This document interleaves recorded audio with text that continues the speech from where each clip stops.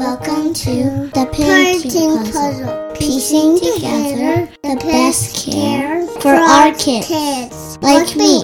Welcome back to the Parenting Puzzle. Thanks for joining me, guys. My name is Grace Kodama, and we are continuing with our Managing Meltdown series, and we're reviewing some traps and takeaways from the Mellow process. Now, I just want to highlight before we even go further that the reason why we're going through this Mellow process is that we're respecting how our brains work. And if we're respecting how our brains function and what happens during Jenga, then we realize as parents that oftentimes our way of problem solving through a meltdown is backwards. We're trying to calm down through reasoning versus recognizing that our brains need to regulate and relate before we can reason. So let's just really remember that we want to start adjusting the way that we're coming at these meltdowns from the exact opposite of what we're doing. So instead of going for reasoning first, this is why you need to do this, we're starting with the let's calm down first so that we can get to why in a much more productive way.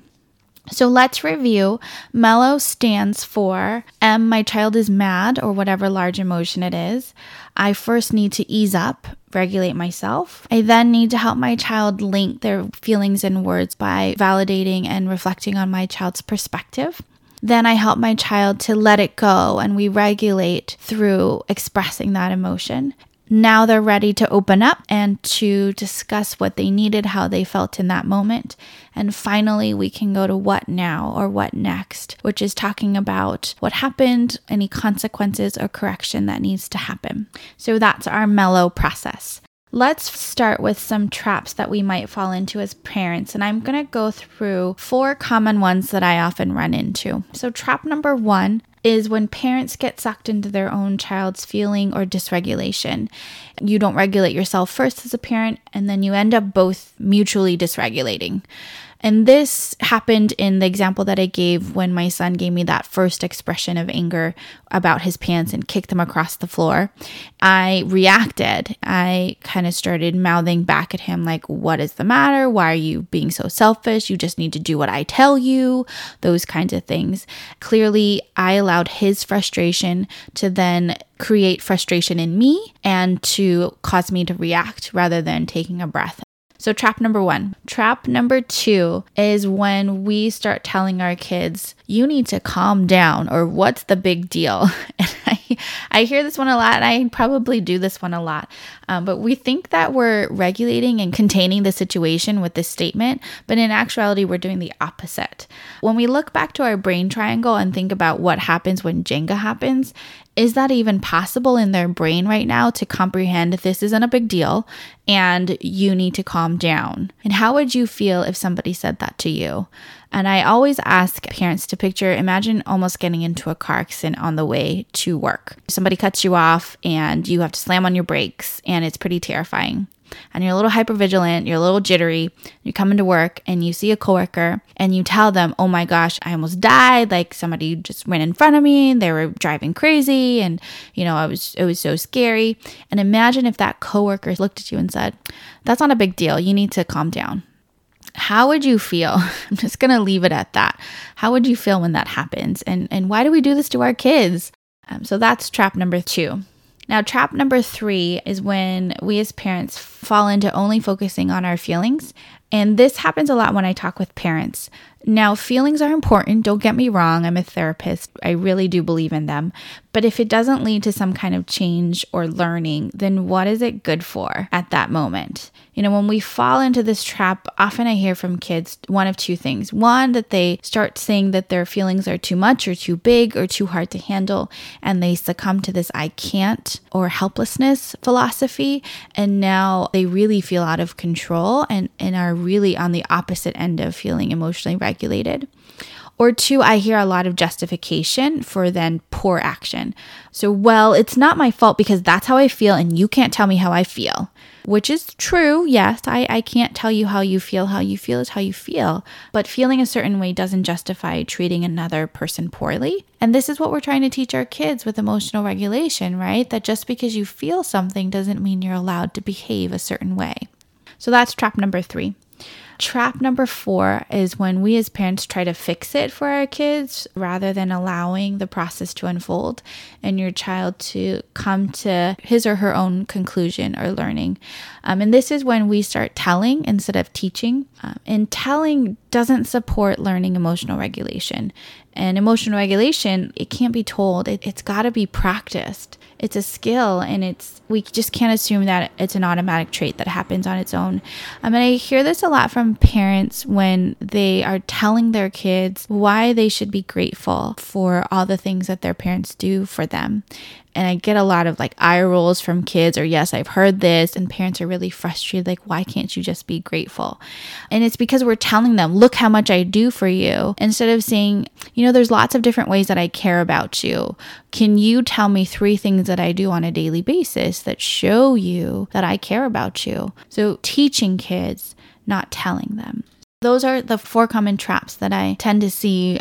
Let's just start to be aware of them so that we can recognize them when they're happening and maybe help ourselves out of them. So let's get to the takeaways in this mellow process. And I have 6 of them for you. I know, I'm sorry. I'm a little long-winded today. So takeaway number 1, this mellow process can only occur within the understanding of safety between the child and adult. And this is pretty common sense now that we've been talking for a long time, right? That if there is no safety and security, a child can't get regulated. And so we can't move anywhere if there's not any sense of safety. So that's takeaway number 1. The way that I kind of do this as a parent myself is when my child is going through a tantrum, I kind of say really quietly to them over and over, Mommy is here to help you and not hurt you. And it's because I want them to realize that I am here to join with you and I'm not a threat to you. So that's the way that I do it. Takeaway number 2 is that the more we do this as parents for our children, the better that they can do it for themselves later on. Co-regulation builds self-regulation. So just thinking about how any skill that we want a child to develop, we've got to first kind of walk them through to help them master it so that they can use it readily and easily later on in life. Okay? Takeaway number 3 is about our ability or inability to ease up. And I recognize that most times it's really hard to see your child in pain or upset. Oftentimes we as parents kind of give in or let things slide for a number of different reasons. But most reasons are based on our own difficulty seeing their pain, whether it's because of our own stuff that's getting in our way or it's because we're exhausted ourselves and we don't have the capacity to hold the line. And I've heard, several things over the years from, I just want my child to love me. And if they're mad at me, they're going to hate me, right? Or I remember how much I was angry at my parents for not listening to me, or for telling me no when I was younger, and I never forgave them for that.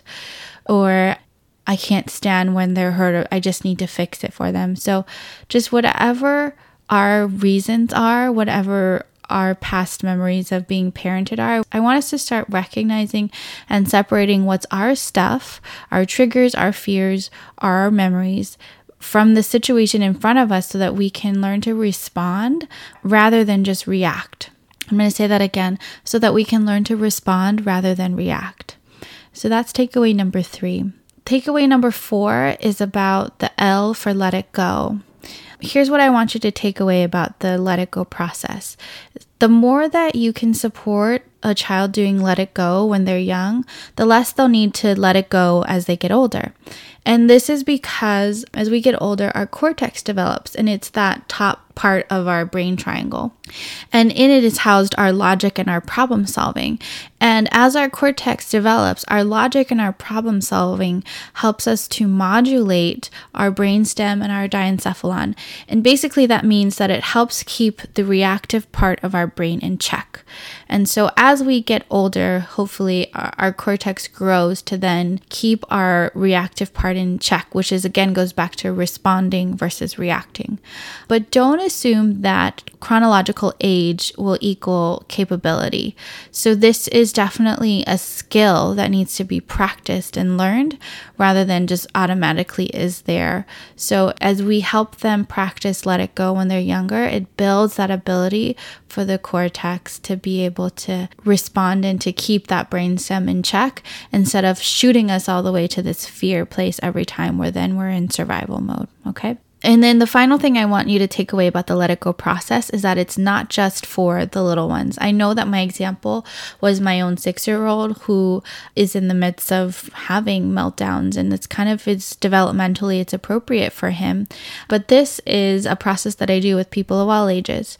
So just this week, I'll tell you, I spent some time with several of my teen patients with a foam bat and a pillow, and we express everything from sadness to anger to guilt to frustration to disappointment to grief. And then on the flip side, I also worked with a little 3-year-old this week who is super anxious and has these fears of really evil things. And so we spent time taking some toy figurines that I have of villains and throwing them at a wall to help her move through her anxiety and figure out how to be brave. So this is a process that works across all ages, not just for the little ones, okay? So takeaway number 5 is about setting the stage for future behavior. I get this a lot, this question about, well, you're teaching my kid to shout into a pillow or to hit a pillow or stamp his feet or whatever, and you're just teaching him to be more aggressive and more violent later on.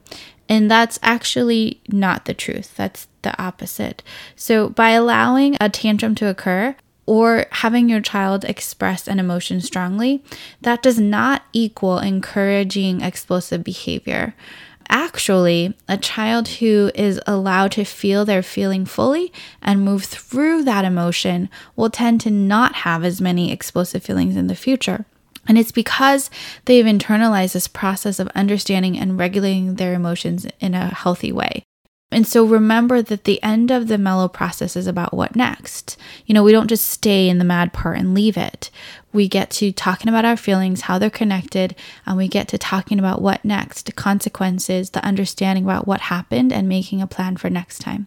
We'll talk in the next episode about questions parents have when it seems that their child is getting more emotional rather than less, even though they follow this process. Then I'll kind of talk you through why that can seem like it's happening sometimes. I'll also talk about garbage can moments, which sounds really intriguing, right? So stay tuned for that. But I want to bring us back to this takeaway about setting the stage for future behavior with an example of my own. So like I told you, my son is 6. This year he transitioned into kindergarten. And every year right around the beginning of school, I get a lot of influx of kindergartners coming into my practice who are transitioning into kindergarten and are having a really hard time. So lots of meltdowns, lots of crying, lots of refusing to go to school, things like that. And for my own son, it was a lot of tantrums at home at the end of the day and lots of school refusal, kind of crying, didn't want to get into school.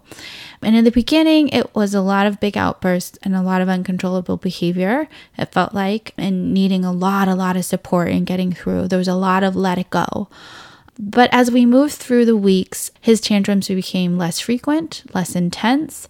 They didn't last as long either until I really started to see him emerge back into this sweet, silly, happy kid that I'm raising. Every time he has a break from school and he goes back, he tends to regress just a little bit, but it's never quite as bad. It's never lasts as long, and it's definitely less intense. And he gets back to this better place much quicker. And it's because we've set the stage for future behavior, and he's internalized the process of what he needs to do, and he's recognizing it better so that he can get through the process easier. So that's takeaway number 5. The final takeaway that I want you guys to know is about our role as parents or caring adults in the life of a child. And takeaway number 6 is this, that by following this mellow process, that you as a parent or caregiver have managed to maintain your limit, your expectation, your rule, whatever it is, while supporting the emotional health and well-being of your child. And I think this is really important because this process is not about stripping your power away or putting you and your child on a level playing field, but it is about demonstrating your ability as a parent to guide and teach your child the skills that they'll need for later on in life. And it is about developing a well-wired brain. So we're going to come back full circle to what Dr. Perry talked about with Oprah, that in order to develop a well-wired brain, we need nurturing, secure, stable relationships that are consistent, and that will help buffer us from the hardships of life. Okay?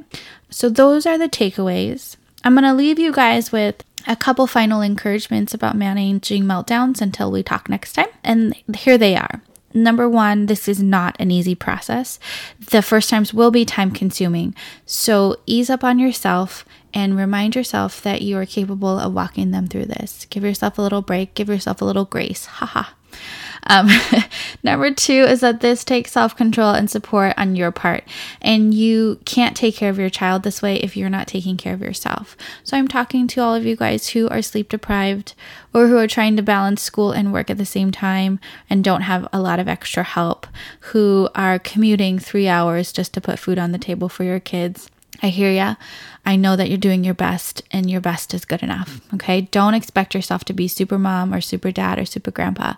Nobody could be. Just do your best.